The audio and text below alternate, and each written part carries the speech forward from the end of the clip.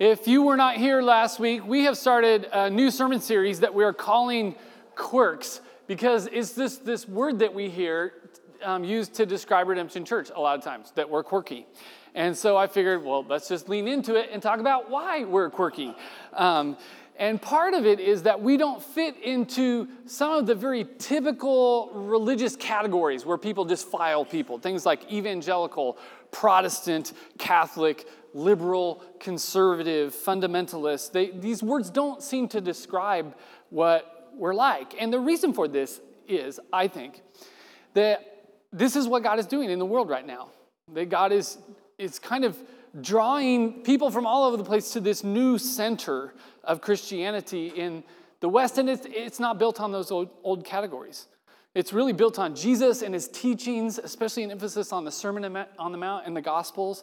It's based on the whole rich tradition, not just your little corner, but the whole thing, the importance of Christian practices, how the story of God is supposed to change our imagination for what it means to be human, for life in the world and everything. And redemption, I think, is being drawn to this new center. And we're not alone. There's a ton of churches. And so we don't fit with the typical categories. We're kind of quirky and weird. And so for these 6 weeks, we're talking about quirky. In what way are we quirky? And last week we talked about the idea that the gospel has kind of been reduced in the last few hundred years. It's actually not about just how to get in heaven when you die. It's about the kingdom of God and how God is making all things new through Christ, and God's reign and rule is extending to everything, and that we're supposed to be part of this. And today we're going to jump into another just foundational idea for Christianity, and it is the role of beliefs. So buckle up. Should be good. So the Bible often speaks about the cosmos as sort of existing in these two realms. There's the realm of the earth, right? Kind of the natural world, plants and animals, rocks and trees. And then there's the realm of the heavens, which is more of a spiritual realm for spiritual beings. There are all kinds of different kinds, including God. And Scripture consistently sort of makes a distinction between things of earth and things of heaven. But humans are an interesting bunch. We're made of the dust of the earth, like all the other animals, but God breathed God's own breath, the breath of life, the Ruach Yahweh, into our lungs, and we came alive with the image of God, giving us these special capacities for things like language and reason, for meaning and beauty, but crucially, with this awareness of that whole other realm. We have this capacity to relate to God, a spiritual capacity of some kind. And with this capacity, humans experience a kind of elevation in our being, for lack of a better term. I mean, we're animals made of earth, living in the natural world, and we're spiritual beings with the capacity for God. And so the whole story of God is, in a sense, a tale of two realms, heaven and earth, and a tale of two humanities, our animal nature and our spiritual nature. And the story begins, of course, with humans placed in this garden where, at the very beginning, heaven and earth are kind of one thing. They're interlocking. And as long as they partner with God, they can inhabit these two realms simultaneously, right? Living on earth, but drawing their life from this relationship with God. In the story, it's symbolized by eating from the tree of life. So they're receiving God's own life, and it's sustaining them. And in this, God gives them, like, authority over the earth. Remember, they name the animals. This is kind of taking authority. But then in Genesis 3, very quickly, one of the animals, a serpent, entices the humans. He lies to them and convinces them they can rule the earth and get access to eternal life on their own terms without God in this tree. And so kind of symbolically, an animal convinces them to trust in their own animal nature and their ability just to guide their own spiritual journey. And they sort of cut themselves off from God and end up then in hiding, actually. And so from there on, under their leadership, the human leadership, the world is subjected to the harsh animal nature of what it means to be human. Brutality, fear, Injustice, selfishness, self-preservation, and violence. These things enter the picture. If you remember, one of the very next things that happens is Cain and Abel try to find a way to draw near to God after they're cast out. So they bring an offering, a korban, a bringing near thing. And for some reason, God accepts Abel's offering, but not Cain's. And then evil comes for Cain, it says, like an animal, like a roaring lion, ready to devour him, right? This animal vying for control over his life, and God tries to warn him, like, don't let the animal devour you. But he does. It overtakes him, and Cain kills Abel. And this keeps happening, this kind of dance between the spiritual and animal side.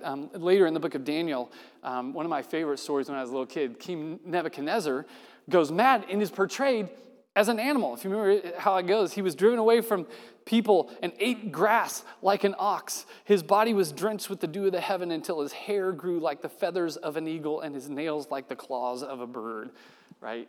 We love this in Sunday school. We would make so much fun. Poor Nebuchadnezzar, all right? A few chapters later, Daniel has a dream about these 4 wild animals that ravage the earthly kingdoms. There's a lion, a bear, a leopard, and a beast with iron teeth and 10 horns. To maybe my surprise, there was no stock art anywhere for a beast with iron teeth and 10 horns. So just went with that. These things rise up out of the sea. The sea stands for chaos, remember, in the story. Rise up from the chaos to rule the realms of the earth, and they just savage each other like animals and tear the world to pieces. And then this 5th animal appears called Bar Enosh, usually translated Son of Man. Just means the truly human one. And this one, it says, returns to the Ancient of Days, goes back to that God of the beginning, of way back in Eden. And this God gives this Bar Enosh authority to reign and rule. Not just him, but his people, holy people, set-apart people, are asked to lead the world in faithfulness because they know how to hold these 2 realms together. That's their gift to the world. We could keep going on this. There are tons of these stories about animals and them symbolizing this struggle. But this is all over the Bible, the Hebrew Bible, the New Testament, the tale of 2 realms of heaven and earth, the tale of 2 natures, our animal and spiritual nature. And these 2 aspects of reality are always kind of in tension with one another. And it's not that one is good and the other is evil. I mean, God does creation and says, this is good, right? But they're in tension, for sure. And part of the human task is to hold them in tension.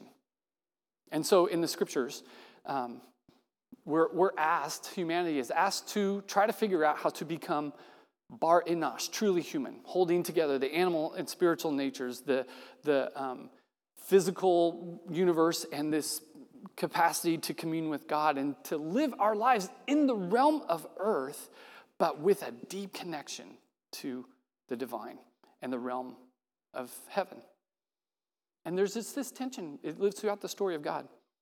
And it really comes in often in the form of a question, how do we do this? How do we become Bar Enosh? How do we faithfully perform this human vocation? That's kind of the meta story of Scripture. And it's really ground zero for the life and teaching and ministry of Christ. He even borrowed, straight from that passage that I read in Daniel, he borrowed that title, Son of Man. That's what he called himself. The truly human one.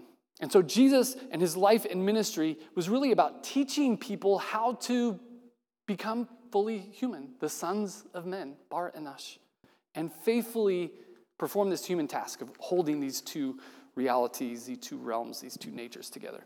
But at some point, in the life of the church, something strange happened to that kind of holistic vision.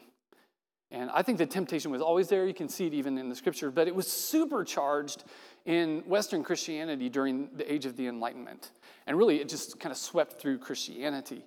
Instead of asking like that big question of how to become Bar Enosh and faithfully perform the human task of holding together the animal nature and spiritual nature, the realm of the earth and the realm of heaven, the question changed. It was actually distorted and morphed into how to leave behind the realm of earth and get entrance into heaven after death. How to kind of exchange these animal bodies for heavenly bodies and a heavenly nature. Even though those questions are nowhere to be found in the Hebrew Bible. And they are not the driving questions for Christ's life and ministry. They are really a byproduct of the Enlightenment and that way of thinking that kind of emerged during that time. And so since that time, the problem that Scripture is focused on has kind of been distorted, and the question has been changed. And so kind of stands to reason that the answers that were gleaned then from the story of God changed also. So if the question was, how to leave earth and escape to heaven, the answer became, well, you need to have faith, which in the age of reason, faith was defined as just giving mental assent to truth claims, right? Faith became synonymous with belief during that time. And so Christianity, since then, has been obsessed with belief. Christianity divided one time over beliefs in 1,000 years. Twice after the Reformation, the Age of Enlightenment, and then it just went poof, and has been dividing over beliefs ever since that time. Hundreds of different denominations saying our beliefs are better than your beliefs. It's just obsessed with arguing about them, policing them, enforcing beliefs, proliferating them. And Christianity was kind of reduced to a belief system that was sometimes followed, mostly just argued about. And that's a real problem. Because, for one thing, it's not faithful to the story. For another thing, it creates a situation where one can live like an animal, vicious and brutal, violent and cold, but as long as they held the right beliefs, then, eternity is theirs. They get to go to heaven when they die. And all the earth and all the non-believers can go to hell, right? And this is not the story. It's not the story of God. It's not the ministry of Christ. He was asking not how to escape earth and go to heaven, but how can heaven come to earth? Thy kingdom come, thy will be done on earth as it is in heaven. It's his prayer. How can these two overlapping realms, heaven and earth, and these two overlapping natures in us, how can they come together and us actually become Bar Enash, the human one, sons of men, and learn how to hold these things together faithfully? My favorite story for exploring the dynamics of how Jesus managed this is the one we read earlier from John 3, the story of Nicodemus, who comes to Jesus. Nicodemus was a Pharisee, we're told, and a member of the Sanhedrin. And he came at night because in the Gospel of John, darkness represents a spiritual darkness, separation from God in the spiritual realm. So Nicodemus is in the dark in more ways than one. But he comes to Jesus respectfully, calls him rabbi, sign of respect, and he says, look, I've seen the signs you've been doing. I think it's obvious you come from God. You have access to this spiritual realm. And so my question is, how did you do it? How do you have this access to God? And Christ's answer to him is this strange metaphor. He says, no one can see the kingdom of God unless they are born again. Right away, I want you to notice, he talks about the kingdom of God. It's right front and center. So that references everything we said last week. If you missed last week, please go listen to that. So then he says, no one can see this big kingdom of God thing from their animal nature, in a sense. They're unless they're born again, they're kind of stuck in the darkness. This word again, born again, in Greek is anothen, which has these two meanings. It means again, like as in anew, but also from above. And it's not like it can mean one or the other. It means both at the same time. So anothen means born again, like anew, from above, from that heavenly realm, the place where God lives in their cosmology, right? Now, I don't know about you, but for much of Christianity in the West, including my upbringing in the Southern Baptist Church, this is not what born again meant to the Southern Baptists. It meant scare people at church camp until you give mental assent to certain truth claims about Jesus, and then you walk down the aisle freaking out, usually crying, and ask Jesus into your heart, right? So that we can go to heaven when we die. And this is not the question that Nicodemus brought, nor is it the question Jesus answering. And that's not what his answer meant. He doesn't say, like, I'm going to need you to agree to a few things about me, right? And then you might want to, like, codify this in a prayer, like a sinner's prayer. I would like to hear that. And maybe speak in tongues if you're, like, from that tradition, or go through confirmation. For sure, I'm going to need you to sign these belief statements right here. He doesn't say any of that stuff. He says, you must be born again from above. And Nicodemus he didn't get it. He's like, okay, born again from above? Like, you can't enter into your mother's womb. Like, I can think of at least a couple of problems with this. And so he's like, he elaborates, no one can enter the kingdom of God unless they are born of water and the Spirit. Flesh gives birth to flesh. Spirit gives birth to spirits. Now, when we hear born of water as Christians, we think baptism. That is not what they're talking about. It's just not in their imagination. When Nicodemus heard born of water, he knew what that meant. It meant natural childbirth. To be born of the waters are amniotic fluid. This is how everyone is born into the world. This is how the world was born, through the waters of chaos in Genesis. This is how the people of God were born, through the waters of the Red Sea, the waters of the Jordan, right? Everything on earth gets born through the waters. And so there's that category. And then he says there's this whole other category, born of the Spirit of God, of this other realm. And he's saying you have to be born of that. There's a deeper reality at work in the world that most people can't see. And Jesus is like, look, I can see it. I can see you can't see it. And I'm sorry, you'll see it when your spiritual nature comes to life. You have to be born again from above with this attachment to Spirit. And then you'll become just a whole new kind of human. There's a new way to be human. And it happens on earth, but its source is in the heavens. It draws its life from God is what that means. And Jesus said, look, you shouldn't be surprised at what I'm saying. You must be born again. Like the wind blows wherever it pleases. You hear its sound, but you cannot tell where it comes from or where it is going. So it is with everyone who is born in the Spirit. He's basically saying, I'm quirky. I mean, he's just coming out with it. I'm quirky. I know my life seems very weird to you. But you shouldn't be surprised. Like those born of this whole other spirit, people who are awake to that, it's like they sail under a different wind. Can't really see where it comes from or where it's going. You just follow and it makes you quirky. That's how it works. And Nicodemus is like, I don't get it. He just says, how can this be? Which is like, duh, in scripture talk, right? And Jesus is like, you're Israel's teacher. You can tell he's frustrated. You're Israel's teacher. You don't understand this? He's like, I've spoken to you of earthly things, this realm, and you don't believe. Then how will you believe if I speak of heavenly things? Like I talked to you about things you can see. I'm talking about things you can't see. How are you ever going to believe that?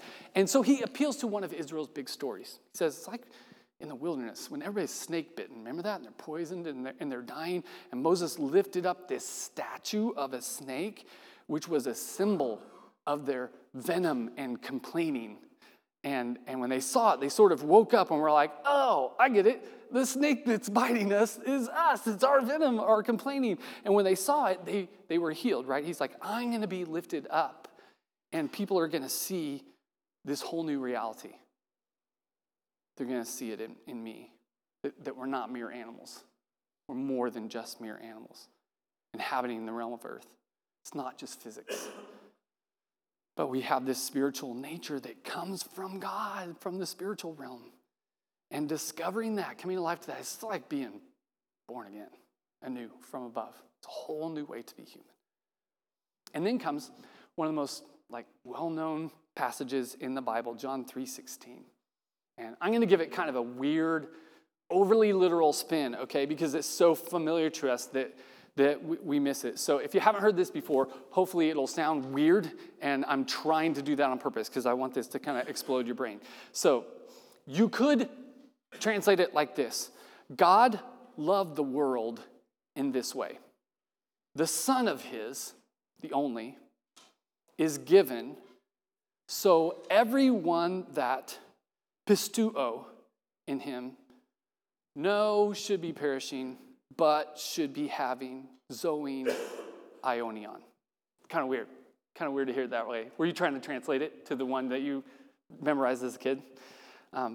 If I don't mix it all up, all we remember is what we memorized when we were young, or like what we think of when we see the guy in the end zone with the John 3:16 sign at the football game, if they still do that, right? And we'll miss the radical thing he's saying. And kind of the center of it is this word pisteuo, which is usually translated as belief. Like, how many of you memorized John 3:16, and it was whoever believes in him will not perish? Anybody else get that? Okay, right. So the word we translate believes is pisteuo in Greek. Say pisteuo. Yeah, so let's remember this word. Hang on to it. Pisteuo is the verb form of a noun. The noun form of same word, same concept. The noun form is pistis, which means faith. Pistis always means faith. Pistis is in the New Testament like 248 times.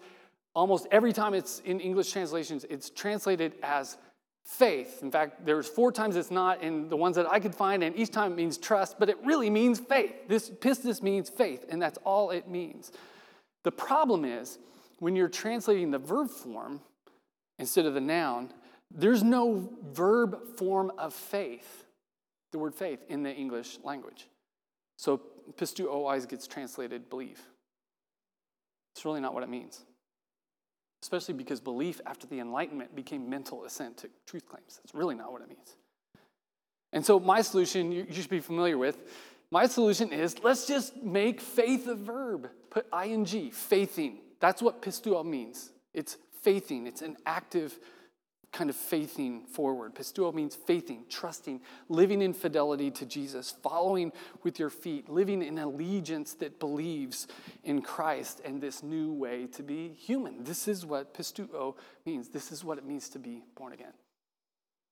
And the result of this faithing is no should be perishing, but should be having zoe aionion. Zoe just means life. Aionion's an interesting word. It's usually, did you learn it everlasting? Life everlasting? Or eternal life? Which is kind of deceiving because aionion, you can kind of hear the word eons in there. It does refer to a duration of time, but not eternal time, like time going on forever. That's another big Enlightenment idea. It's not an inexhaustible quantity of time. It's an inexhaustible, quality of time. That's aionion. It's a life, zoe, that's like that, inexhaustible quality. Too alive to die, in a sense, because it's sources of an inexhaustible kind. That's zoe aionion. It's life inexhaustible.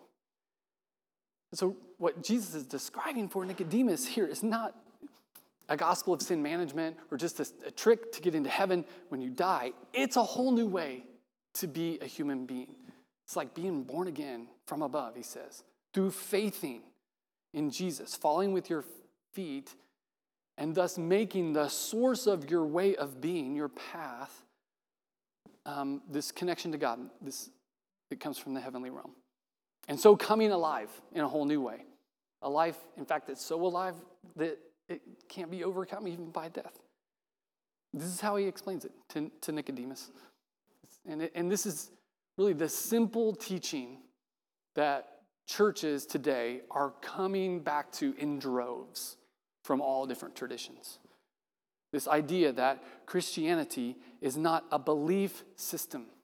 If you want to take a picture of something and chew on it later, take a picture of this, because it's kind of the summary of all it. Christianity is not a belief system. It's a new way to be human that we experience by pisteuo, faithing, fidelity to the Jesus way of being that is like being born again from above. And as our spiritual nature is awakened, we live in deep connection to God, the source of life, whose Spirit then kind of sails us like a wind sails a boat, just making us quirky as all get out, but bringing us alive with an inexhaustible life over which death has no power. That's gospel. That's what he's talking about. For the next 4 weeks, the remainder of this series, we're going to talk about what we mean by faithing. We could go on forever. That's always what we're talking about. For the next 4 weeks, we're going to talk about 4 of kind of the big ones, what faithing entails. And there's a ton we could say about it. For the rest of our time today, I want to ask then, what is the question, what is the proper role of beliefs in Christianity? If Christianity isn't a belief system, beliefs obviously still play a really important role. So what is the proper role of belief in a life of faithing? And the belief I'm talking about is a kind of, it's a bit rational, sort of like the Enlightenment. Our beliefs, what we believe to be true. It's something you can write down on a piece of paper. An articulation of what you think to be true about life and the world and what it means to be human. Some kind of a thought or idea to which you give mental assent. And there are limits to the power of beliefs, right? I mean, just because you believe something doesn't mean you're going to follow it. Like, I believe Snickers are bad for me, but that belief has no impact on my life, right? Other than to make eating Snicker bars a little more enjoyable because I know that it's bad, right? So belief has power, but without faithing, belief is kind of impotent. But very often our beliefs have a dramatic impact on our actions. Like if you believe a ladder cannot hold your weight, you're probably not going to stand on the ladder, right? If you believe your spouse is honest with you, then you don't have to go checking up on them all the time, reading whatever, their texts or whatever. Beliefs do influence our actions, our faithing. But here's the big thing. Beliefs are meant to be dynamic and constantly changing. Our beliefs are meant to be dynamic. They need to be. Our beliefs in God, especially, are a little bit like friction. Something to push off of and get us going. I mean, you know this, right? Like everything that you can say about God is eventually wrong, right? Like pushed to its logical extreme. We're trying to say the unsayable here. Anything you say about God falls short of the reality of God. It's one of the best things about going through seminary all the way as far as I have is that I can find heresies in everybody's belief. It's really fun. It's like we just hang out and talk about, no, that's not quite right. It's like it's like a superpower, twisted superpower. And then you see them in yourself and you're like, man, I shouldn't be teaching people. But anything you can say is true, but in some sense also not true when you're talking about God. But you have to try. You have to say it anyway. You need to, even if it seems heretical. Because belief is this attempt to bring our experience of God to speech. And we have to try to speak it, to say it, even if we say it wrong, especially if we're giving voice to our doubts. We have to give voice to our doubts. Because if we don't, we'll just pretend we don't have them. We'll pretend belief and deceive ourselves and begin to live inauthentically until pretty soon we're just living deceptively, right? And this does not lead to the life that is, inexhaustible. Or you might say it this way. Self-deception is a much bigger risk to us than heresy. Does that ring true? Like, I'm not worried about any of us becoming like a famous heretic and leading the world astray, but all of us are deceiving ourselves in ways that hurt us and the people around us and the world around us. You know what I mean? I mean, this is a reality. Self-deception is a way bigger problem than heresy. Everybody has a heresy or 2 or 10, right? And the way to correct both the heresies and the self-deceptions is to try to bring our experience of life in the world and God and what it means to be human, to bring it to speech. Talk about it. Trot it out in front of other people. Let them crash it into our tradition, into our scriptures. Just try and tell the truth about what we believe and then hold it loosely so that our beliefs can change and grow over time. I mean, if you look carefully at the role that belief plays in the New Testament, the vast majority of the time, the call to believe or to belief is typically not about holding on, but letting go. Almost always. And Christians should always be saying, yeah, I don't know what I believe on that thing anymore. Like, I try not to look over there because it just bugs me, right? Or that's in process for me. When I do look at it, I feel confused, but I try to think about it, right? I always say, if the you of 5 years ago doesn't call the you of today a heretic, you're doing it wrong, right? That's how it should go down. My favorite analogy for belief, this is where I'll leave this today, is the walking wall, which should be familiar to you. How many of you have gone down and seen the wall at the Nelson? Would highly recommend doing it and then using it as a way to contemplate this idea. It's this sculpture by a guy named Andy Goldsworthy, and his crew built this rock wall. It's about 100 yards long, and they did it without any kind of cement, using old techniques. They just fit this stuff together with big rocks, heavy rocks, little rocks that kind of, and pebbles that make it strong and solid. And Goldsworthy says he got this idea actually from the rock walls that are all over Kansas City. He's like, it's almost like they just kind of grew out of the ground, which of course they did. As farmers cleared the soil to farm it, they would stack the rocks into walls. I think beliefs are like that. They grow out of the soil of our life, our experiences of life, of God. And our task is to articulate them, like you articulate a stone and build it to work together with others to stack them and see if we can make something of meaning, something of beauty with them. So they built this wall. It's about 100 yards long. Once they finished the wall, they began walking it forward. That's what they did. They took the stones from the tail of the wall, took them apart, added them to the front of the wall, building them over again onto new terrain where it had never been before. So it's like walking forward on to new ground. They can move about 10 or 12 yards a day. And so this wall was fully and reconstructed 5 full times over 500 yards.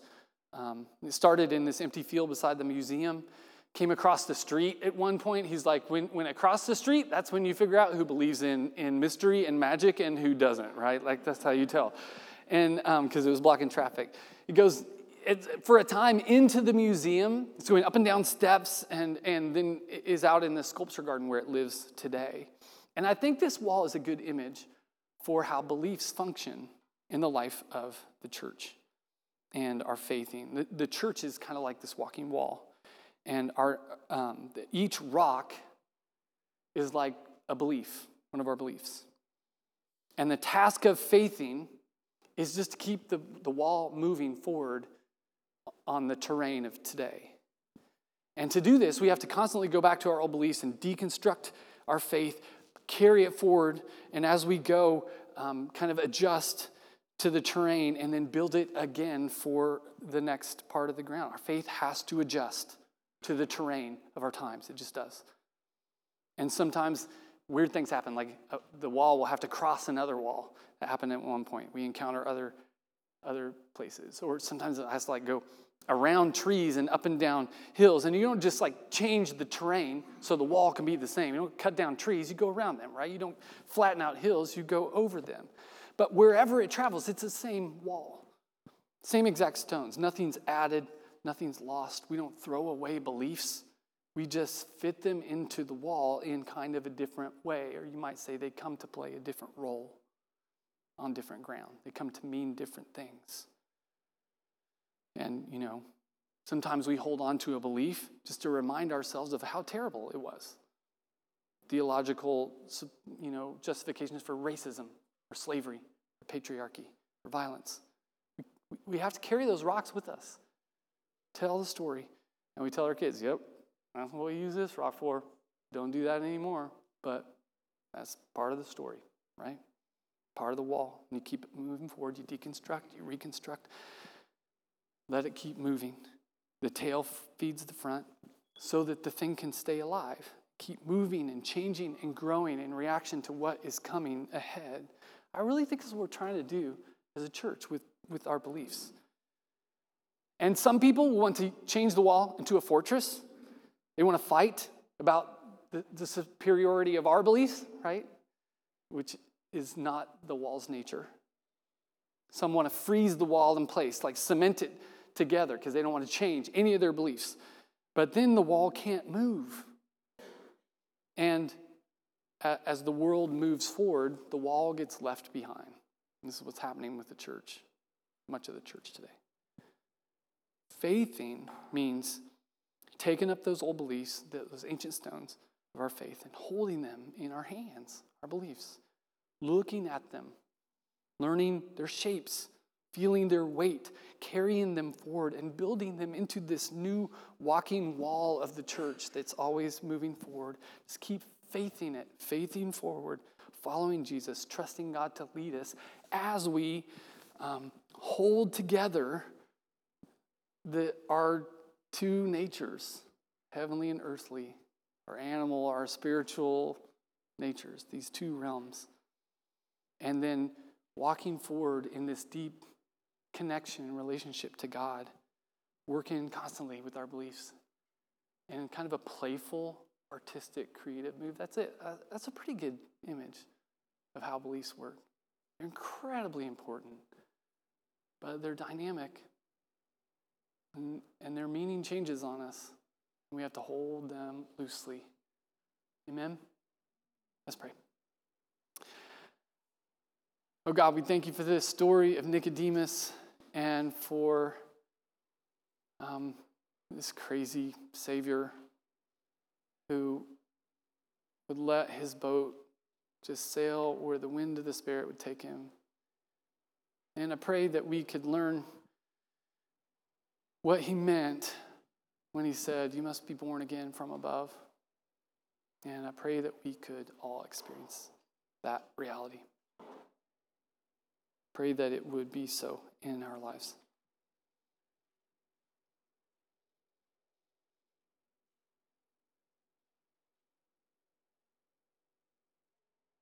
Amen. I invite you to stand if you would. And we're going to receive communion now.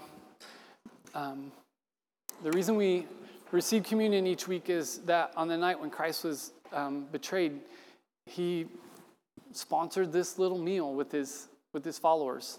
He took some bread and a cup, and they all shared in it together.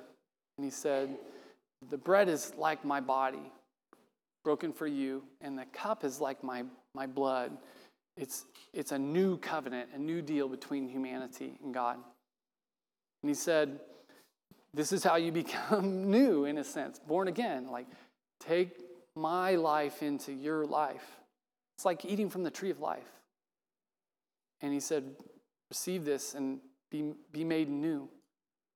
And you become kind of my hands and feet in the world. And then just go out in the world and let the world feast on you.